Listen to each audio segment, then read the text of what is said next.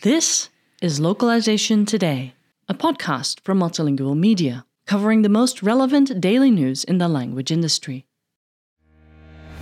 Looking for a localization partner that can handle all your text and web content, but so much more? To stand out in new markets, you must first blend in. Blend is your single source for everything localization, helping brands expand to new markets with AI-driven technologies and a global community of language experts and voice talents in 120 languages. Mention this promo and get 10% off your first text, voice, or video localization. Grow bigger anywhere with Blend. Visit getblend.com today. The U.S. Department of Education announced Thursday that it will be rewarding nearly $120 million to institutions across the country in an effort to improve instruction for English language learners in the nation's school system. The DOE's Office of English Language Acquisition has spearheaded the National Professional Development (NPD) program to build, strengthen, and support a nationwide network of educators suited to working with students who are learning English as a second or other language.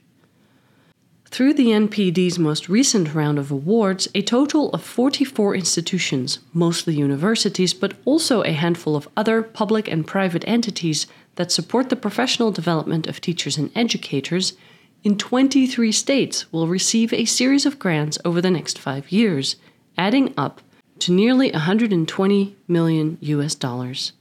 As our nation grows more diverse than ever before, we must level up our investment in educators who can provide students from all backgrounds with equitable opportunities to succeed, said Miguel Cardona, U.S. Secretary of Education.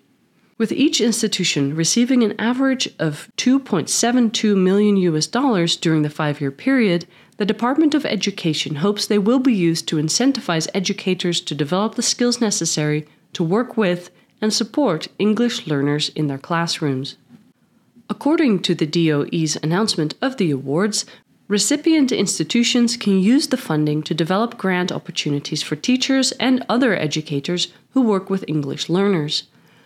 The funding will also be used to develop curriculum for training teachers, both those working in the field and those in pre-service professional training programs.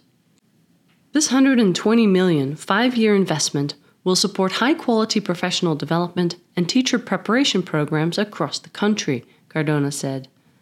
It will also help us grow a pipeline of diverse and talented educators who can help more English learners realize their own bilingual and multilingual superpowers. Since taking office in March 2021, Cardona has advocated quite strongly for English learners. During his tenure as Connecticut's Commissioner of Education prior to stepping into the federal role, the state achieved its highest ever extended graduation rate for English learning students. I grew up speaking Spanish at home and thrived as an English learner in school thanks to great teachers who helped me realize that my bilingualism and my biculturalism would someday be my superpower, Cardona said. This report was written by Andrew Warner for Multilingual.com on October 14th, 2022. Thank you for listening to Localization Today. To subscribe to Multilingual magazine, go to multilingual.com/subscribe.